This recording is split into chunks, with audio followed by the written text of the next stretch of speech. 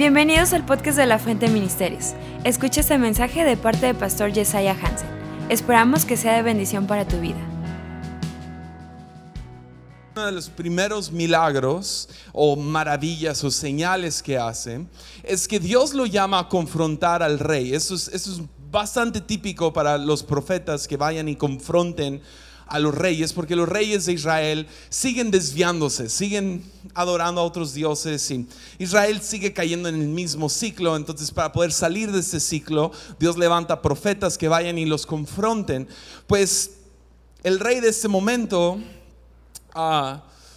está medio obsesionado con dos diferentes dioses, el dios Baal y la diosa Asera, que son los dioses de fertilidad y cosecha. Todo tiene que ver con producto, con fruto, con éxito, con victoria. Y estos dos dioses son los dioses de su esposa Jezabel. ¿Alguien ha escuchado de Jezabel? ¿Sí? Entonces, estos dos, el rey está medio descontrolado y pues si son los dioses de la cosecha, ¿cuál es su producto principal? ¿Qué es lo que más necesitan? Pues lluvia. Entonces Dios dice, pues si van a confiar en ellos para su producto, pues yo ya no voy a enviar lluvia. Y decide poner en las manos de Elías: hasta que tú digas que haya lluvia, va a haber lluvia. Entonces Elías va y confronta al rey y le dice: pues has puesto toda tu confianza en otros dioses, a ver cómo te va, a ver cómo te suplen ellos, pues el Dios verdadero va a dejar de suplir la lluvia. Entonces nos vamos a hacer para atrás y nos vamos, y no va a llover hasta que yo diga. Entonces rápido el rey se enoja y como quiere matarlo, pero milagrosamente se escapa Elías, va y vive 3 años como fugitivo. Varias cosas suceden ahí, diferentes milagros y cómo Dios le provee diferentes cosas. Bien chido. Después de esto, Dios lo llama de vuelta, pues ya se está muriendo el pueblo de Israel. ¿Se imaginan 3 años sin agua? Ya se están muriendo los animales, no ha habido cosecha, no hay agua. Entonces regresa Elías con el rey y dice: ok, ¿van a decidir quién es el verdadero Dios? Y todavía tercos dicen: no, Baal nos va a suplir, Asera nos va a suplir. Y propone un duelo este hombre, Elías. Dice: ¿qué tal juntas a todos tus profetas? Terminan siendo como 800 o 900 personas. Imagínate eso, todos son profetas y se juntan y son los profetas de Baal y Asera, y es contra uno solo, que es Elías. Y dicen: mira, eso es lo que vamos a hacer. Vamos a preparar un holocausto, que es básicamente una palabra fancy para un animal. Lo ponen sobre un altar, y el Dios que conteste con fuego, el que haga derramar fuego sobre el altar y consuma este sacrificio, es el Dios verdadero. ¿Qué tal? ¿Sí? ¿Chido? Ok, va. Vamos a decidir en este momento quién es el Dios verdadero. Va. Entonces Elías dice: no, pues denle ustedes primero. Caballeroso. Dice: ustedes inténtenle primero. Entonces se empiezan a juntar, y eso es lo que dice, eso es lo que nos dice Segunda de Reyes. Eso es lo que pasó cuando ya tienen el sacrificio listo. Dice que entonces ellos, hablando de los profetas de Baal, prepararon uno de los toros y lo pusieron sobre el altar. Después invocaron el nombre de Baal desde la mañana hasta el mediodía, gritando: oh Baal, respóndenos. Pero no hubo respuesta alguna. Entonces se pusieron a bailar, cojeando alrededor del altar que habían hecho. Cerca del mediodía, Elías comenzó a burlarse de ellos. Pues ya habían pasado varias horas, ¿no? Está listo, como todo buen mexicano Elías. Dice: tendrán que gritar más fuerte, se mofaba. Sin duda que sí es un Dios. Tal vez esté soñando despierto, ¿no? Acá está dormido, despierto, soñando despierto. O quizá esté haciendo sus necesidades. ¿Sí saben qué significa eso, no? Está en el baño. Seguramente salió de viaje o se quedó dormido y necesita que alguien lo despierte. Entonces vayan, bailen más, griten más, ¿no? Así que ellos gritaron más fuerte. Y como acostumbraban a hacer, se cortaron con cuchillos. y espadas hasta quedar bañados en sangre. Gritaron disparantes toda la tarde hasta la hora del sacrificio vespertino, pero aún no había respuesta, ni siquiera se oía un solo sonido. Entonces ahora le toca a Elías. Él dice: ok, su tiempo se acabó, sigo yo. Él prepara su altar. Es más, se va a un extremo, le tira agua sobre este altar, cava pozos y echa agua en esos pozos, lo cual era bastante escaso. Después de 3 años sin lluvia, usó toda esta agua. Y después de hacer esto, versículo 36 nos dice: a la hora que solía hacerse el sacrificio vespertino, el profeta Elías caminó hacia el altar y oró: oh Señor, Dios de Abraham, de Isaac y de Jacob, demuestra hoy que tú eres el Dios de Israel y que yo soy tu siervo. Y eso es donde quiero que nos enfoquemos. Demuestra que yo he hecho todo esto por orden tuya, que yo he hecho todo esto porque tú me lo mandaste. Oh Señor, respóndeme para que este pueblo sepa que tú, oh Señor, eres Dios y que tú los has hecho volver a ti. Al instante, todos digan conmigo: al instante. Al instante el fuego del Señor cayó desde el cielo, consumió el toro, la leña, las piedras y el polvo, hasta lamió toda la agua, o todo el agua de la zanja. Yeah. Yo sé que es una historia rara, es una historia difícil de creer si realmente lo pones en la historia del tiempo.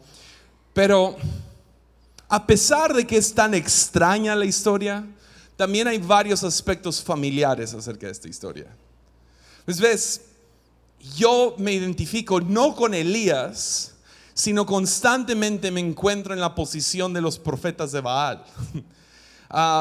No sé, su reacción se me hace familiar, se me hace, sí, he pasado por esos momentos, me identifico con ellos, que he pasado por esos instantes donde estoy pidiendo: Dios, haz algo, responde, y no pasa nada. Y mi primera reacción es: pues grito más fuerte, bailo más fuerte, me corto, hago un escándalo, hago lo que sea para que Dios me responda. ¿Alguien está conmigo? Es creciendo en la iglesia, mi manera de pensar era: entre más escándalo hago, más rápido va a responder Dios. Porque veía a diferentes personas que se hincaban primero, gritaban más fuerte, o les salía la vena de Saiyajin de acá, ¿no? Como que estaban a punto de convertirse en Super Saiyajin. Estaban listos para, tienes que hacer la cara como que estás empujando para realmente ser lleno del Espíritu Santo. ¿Alguien está conmigo? Y pienso: si nomás me esfuerzo más, si nomás puedo invocar a Dios, si nomás hago las cosas correctas, si nomás digo las palabras correctas, las palabras mágicas, ¿no?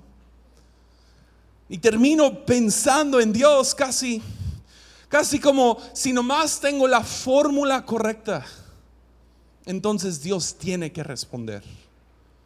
Si nomás bailo, si doy, si sirvo, si no peco por una semana.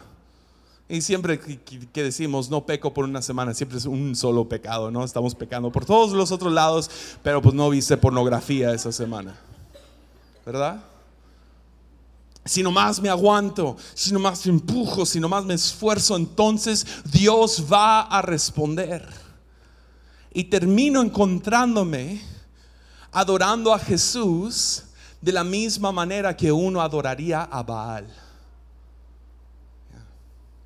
Porque quiero la fertilidad, quiero la prosperidad, quiero la cosecha en mi vida. Pues estos dioses eran los dioses que a lo mejor hoy en día no tenemos un pedazo de piedra que nos hincamos y todos bailamos alrededor, pero sí tenemos nuestros ídolos hoy en día. Uno de los ídolos tangibles en cualquier ser humano sería el ídolo del éxito. si nomás tengo la victoria en mi vida. Pero éxito nunca se alcanza, no, es puro humo y espejos. Porque tenemos en nuestra imagen, si tuviera esa casa, si tuviera ese salario, si tuviera esa familia, si tuviera ese trabajo, y luego lo obtienes y luego, ¿qué sigue? El próximo éxito. Pues es un Dios insaciable. Es un Dios que requiere que lo invoques, como bailando y gritando. Prosperidad es otro. Buscamos prosperidad en nuestras vidas, victoria en diferentes áreas, y tratamos de invocar a Dios como uno invocaría a Baal. Pensando, si nomás bailo más fuerte, si nomás grito más fuerte, si nomás sacrifico mi cuerpo, entonces Él va a responder. Pues lo hacemos todo el tiempo. Intentamos invocar a Dios como si hay palabras mágicas, y nos parecemos más a Harry Potter que a Jesús. Si más dices Leviosa, ¿no? Es que estoy leyendo Harry Potter ahorita. Es el primer ejemplo que viene a mi cabeza. Pero pastores parecemos más chamanes a veces que verdaderos seguidores de Cristo. Porque pensamos que si nomás me esfuerzo más, entonces Dios tiene que responder. Pero lo que me encanta de esta historia es que nos enseña dos diferentes maneras de hablar con Dios. Es más, nos enseña cómo el mundo invoca a sus dioses, y cómo un seguidor de Dios tiene cierta confianza. ¿Ves? El llamado de Dios, cuando Jesús estuvo en la tierra, nos enseña que su yugo es fácil y ligero. No nos dice esfuérzate más, santifícate más, échale más ganas. Mi palabra, yo tenía una muleta cuando recién estaba predicando, y me acuerdo que el grupo de jóvenes se reía cada vez que decía esta muleta. Pero mi muleta era con todo tu ser. ¿Algún joven se acuerda de esa? Sí, y se reían siempre, con todo tu ser. Siempre, porque siempre era a donde iba. Vamos a adorar a Dios con todo tu ser, ¿verdad? Es como, wow, está bien intenso. Pero uno piensa eso, se trata de todo tu ser, pero dice, mi carga es ligera. Es más, invita a todos los que están cansados y agobiados y estresados de la vida, ansiosos, vengan a mí, yo les daré descanso. No les dice esfuércense más y a ver si les contesto, a ver si despierto. Sino hay cierta confianza de parte de Elías. Pero notamos esto, ok, sí, cristianos a veces parecemos más como que estamos intentando adorar a Jesús como uno adoraría a Baal, eso es cierto. Entonces nos brincamos al otro extremo, que es, pues no hago nada. Pues si Dios quiere que pase, pues va a pasar. Si Dios quiere que se sane, se va a sanar. Y pues ya, ¿para qué ir a la iglesia y andar ahí rogándole a Dios que la sane? ¿Para qué diezmar? Si Dios quiere que tenga dinero, pues voy a tener dinero. ¿Para qué hago? ¿Para qué echarle ganas? Si Dios quiere perdonarme, pues me perdona. Y terminamos cruzando los brazos y rindiéndonos. Pero en Elías no vemos eso tampoco. Mi abuela, cuando estaba creciendo, íbamos a Estados Unidos a visitar a mis abuelos. Y mis abuelos tenían un trampolín grande que no tenía nada de protección. ¿Alguien se acuerda cuando los trampolines no tenían protección? ¿Sí? Esos eran los días, ¿no? Cuando te atorabas entre los... Sí.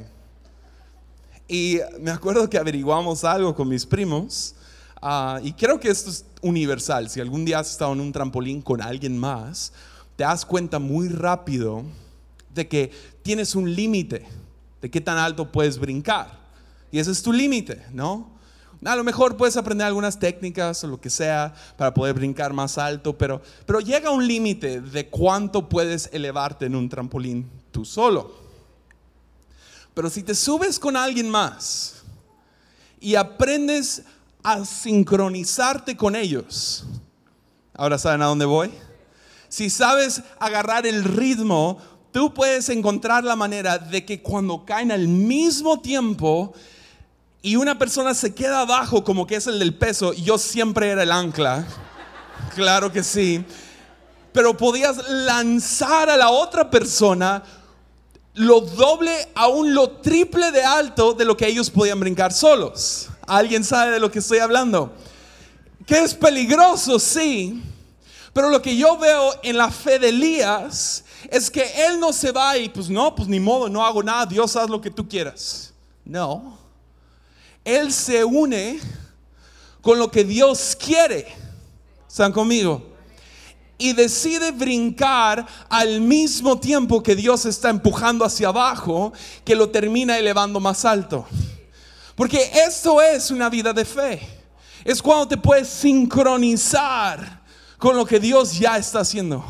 Si puedes entrar en ritmo o afinarte a lo que Dios ya está haciendo, termina siendo una carga ligera. Termina cayendo sobre ti el Espíritu Santo. ¿Para qué? Para darte poder.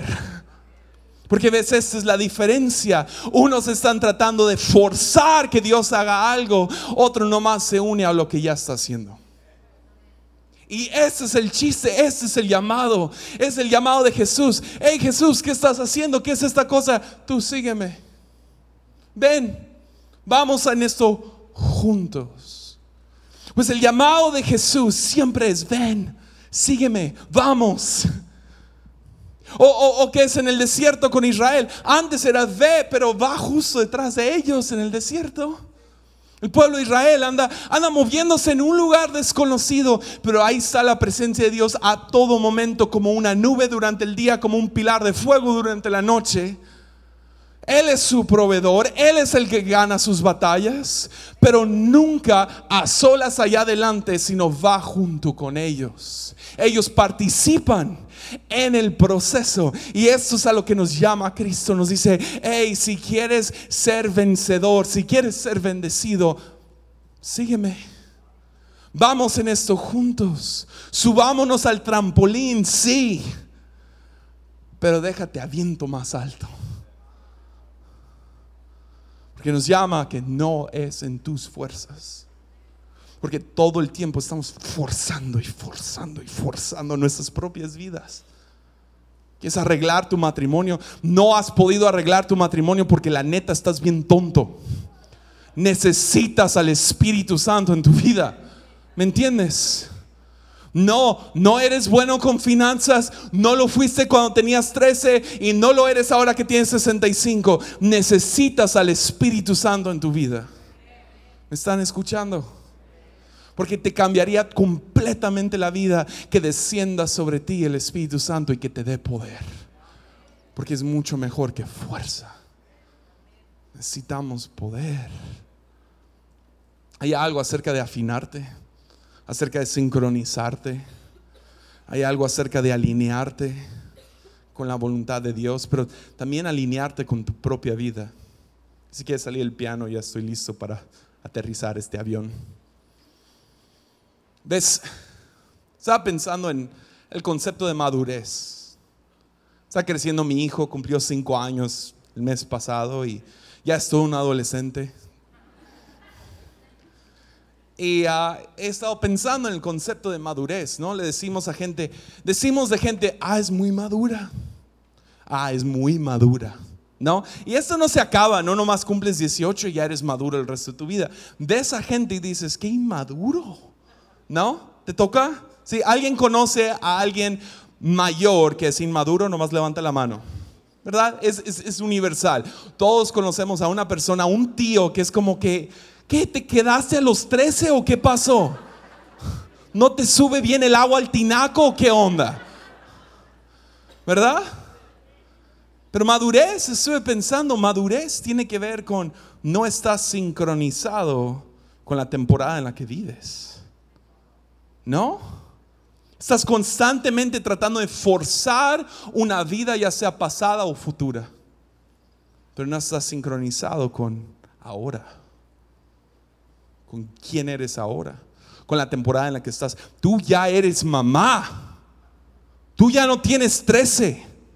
Tú ya eres mamá, ¿no? Aún miramos a niños y decimos, wow, maduró. ¿Qué onda con este niño? El piano puede salir algún día, no sé cuándo quieres, pero al ratito está bien, no sé. Pero, qué malo soy, ¿eh? Pero hablamos acerca de niños, ¿no? Y los conocemos. Niños de 13 años que pierden a una mamá y ahora les toca a esta niña criar a sus hermanitos menores porque el papá siempre está en el trabajo proveyéndoles. Dices, ay, pues ¿qué pasó? Pues creció a la temporada en la que está. Es lo que llamaríamos madurez. Yeah. O inseguridad, estoy pensando en esta también. Inseguridad es estar desalineado con quien eres. Te pones inseguro cuando quieres ser alguien que no eres. Crea mucho estrés, ansiedad. Es que no soy mi mamá. Es que no soy mi hermano mayor. Él es más guapo, él es más chido, él tiene el trabajo y yo no soy él. Entonces te crea mucho estrés, ansiedad en la vida. Andarte comparando con la gente que tienes a tu alrededor. Y el alinearte con quien eres trae paz. ¿Y sabes qué pasa? Te da poder, porque no andas tratando de ser alguien más. Me pasó, estuve en una conferencia hace poquito y el pastor Andrés, speaker, se sube a la plataforma y ya empezó, ya pasó la alabanza y yo noté, en cuanto entramos a la conferencia, tenían una pantalla en el techo. O sea, tú piensas que eso está chido. Imagínate una pantalla, no entiendo para qué, pero estaba chida la pantalla en el techo. Digamos, si tienen una pantallota en el techo, pero estaba apagada. Y sale el pastor Andrés y hola, ¿cómo están? Y bla bla, y dice, tengo una palabra para todos. Mi hijo entró hace poquito allá atrás, y creo que lo estaban maquillando o algo así, pero bueno, no le digan nada. Entonces él está atrás, su hijo llega todo estresado, súper estresado. No sirve la pantalla, no sirve la pantalla, no sirve la pantalla. Su hijo pues tiene 17, 18 años, pobrecito, y está estresado acerca de la pantalla y que no la pudieron programar antes de la reunión. Y sale y dice Andrés, le dije esto a mi hijo, pero también se lo quiero decir a todos y ahora yo se lo quiero robar y dárselo a ustedes. Él dice, a lo mejor te estás estresando porque quieres impresionar. ¿Y qué no inseguridad nace de querer impresionar a la gente? Te sientes inseguro, ¿por qué? Porque no traes la ropa que quisieras tener, no tienes el cuerpo que quisieras tener, estás fuera de ritmo con quien eres. Y si nomás te alineas y dices, si Dios hubiera querido que yo tuviera más, yo tendría más. Si Dios quisiera que yo fuera más inteligente, sería más inteligente. Pero Dios me creó, Dios me hizo tal como soy para un tiempo como este y me colocó en donde soy. Entonces yo soy amado, yo soy usado, soy bonito y quién sabe qué quieren ustedes, pero Dios me puso aquí tal y como soy. Y te da una confianza, te da una seguridad, al mismo tiempo una humildad. Porque la neta no eres tan chido como quieres ser. Y puedes reconocer, pues la neta no soy tan divertido, pero está bien, ese es quien soy. No tengo que intentar contar chistes todo el tiempo. Puedo descansar en quien soy. No tengo que intentar ser más inteligente. No, descanso en quien soy. Yeah. Es fe. Fe es exactamente eso. Es realmente alinearte con la voluntad de Dios. Eso es fe, y confiar en su voluntad. Me dio vergüenza predicar este mensaje porque el pastor Josh ha estado predicando todo el día y siento que estamos hablando de lo mismo. Tratar de forzar las cosas nace de la ansiedad que tenemos.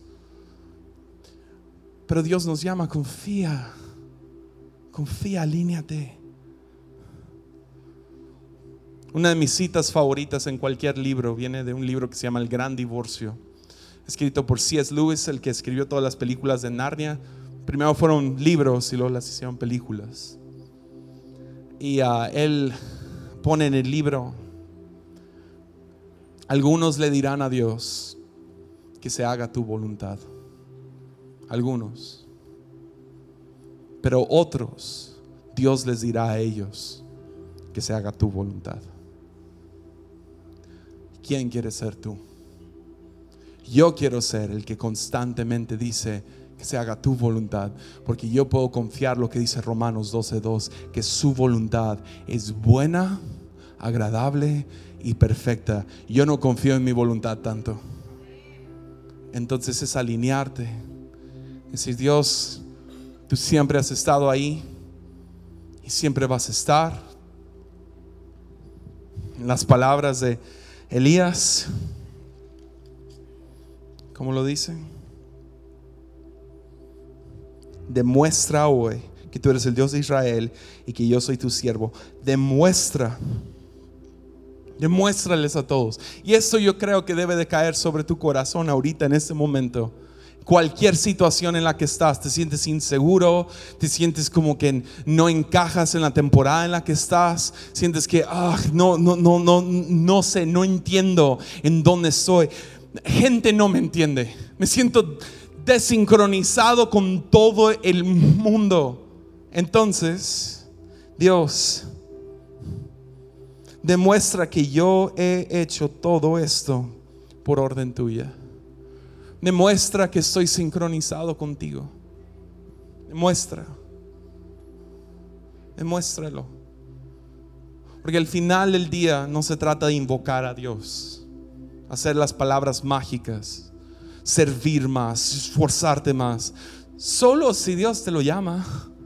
Si Dios te llama, hey, échale ganas, métele turbo por un rato. Pues métele turbo. Pero no podemos manipular o invocar a Dios con nuestros trucos de magia. Lo único que tenemos es poder confiar y obedecer su voz.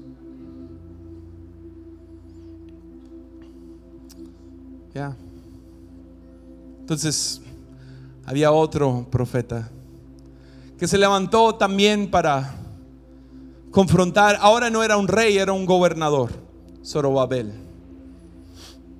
El gobernador estaba estresadísimo. No había dinero.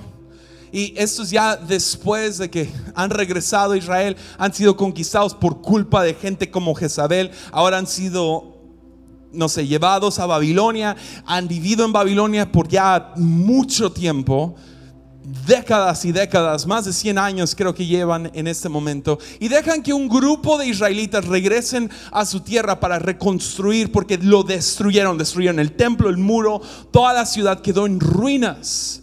Pero un grupito se regresa para construir, y el gobernador está estresado porque lo mandaron para reconstruir el templo y el muro, y no entiende cómo lo va a hacer. No hay dinero. Los samaritanos están echándoles carrilla y llegan para medio arruinar sus planes. No quieren que Israel se plante de nuevo. Están dando falsos reportes al rey de Persia, y es una locura, y no entiende. No hay dinero, todo el mundo está en contra de él, no puede. Y ahora se levanta Zacarías, y Zacarías Dios lo usa para animar al rey. Y llega y le dice: hay una gran montaña por delante tuya. Wow, cayó un montón de agua aquí. Espíritu Santo. Y dice: hay una gran montaña delante de ti. Y habla de esta gran montaña, que Jesús después habla de esta montaña, ¿no? Hay mucha agua cayendo. Y luego le dice esto a Zorobabel. Dice: entonces me dijo: El Señor dice a Zorobabel: no es por el poder ni por la fuerza, sino por mi espíritu, dice el Señor. Esta montaña se va a mover. ¿Cómo? En el nombre de Jesús. No estaba Jesús, entonces nomás podía decir: es por el Espíritu. El Espíritu de Dios moverá, lo hará una llanura y lo va a tirar. No te preocupes. Esta montaña, esta crisis, esta situación que tienes, no va a ser por fuerza, no va a ser por trucos de magia, no va a ser por tu poder, sino por el Espíritu Santo. Amén. Entonces yo quiero hacer algo. Quiero aplicar esta prédica en este momento. A mí siempre me da un montón de nervios ministrar, especialmente a algo tan descontrolado como el Espíritu Santo. Pero quiero tomar los próximos 12 minutos que tenemos como servicio y quiero orar que creo que ya he hecho que reconozcas que tú no puedes en tus propias fuerzas. No se puede. Este matrimonio que está temblando, que tú no sabes cómo vas a salir de él. Esta deuda que está por delante. Tus hijos que son un descontrol y has intentado cada cosa. Esta adicción que no puedes vencer. No es por fuerza, no es por poder, es por su espíritu. Porque descenderá mi espíritu sobre ustedes y les dará ¿qué? Poder. Descenderá. ¿Cómo descendió cuando descendió como sobre Jesús? Como una paloma, ¿no? Una paloma no es nada pesado. Ese es el yugo que cargamos. Es una paloma. No pesa nada. Simplemente vives consciente de ella, consciente de que el Espíritu está contigo a donde vayas.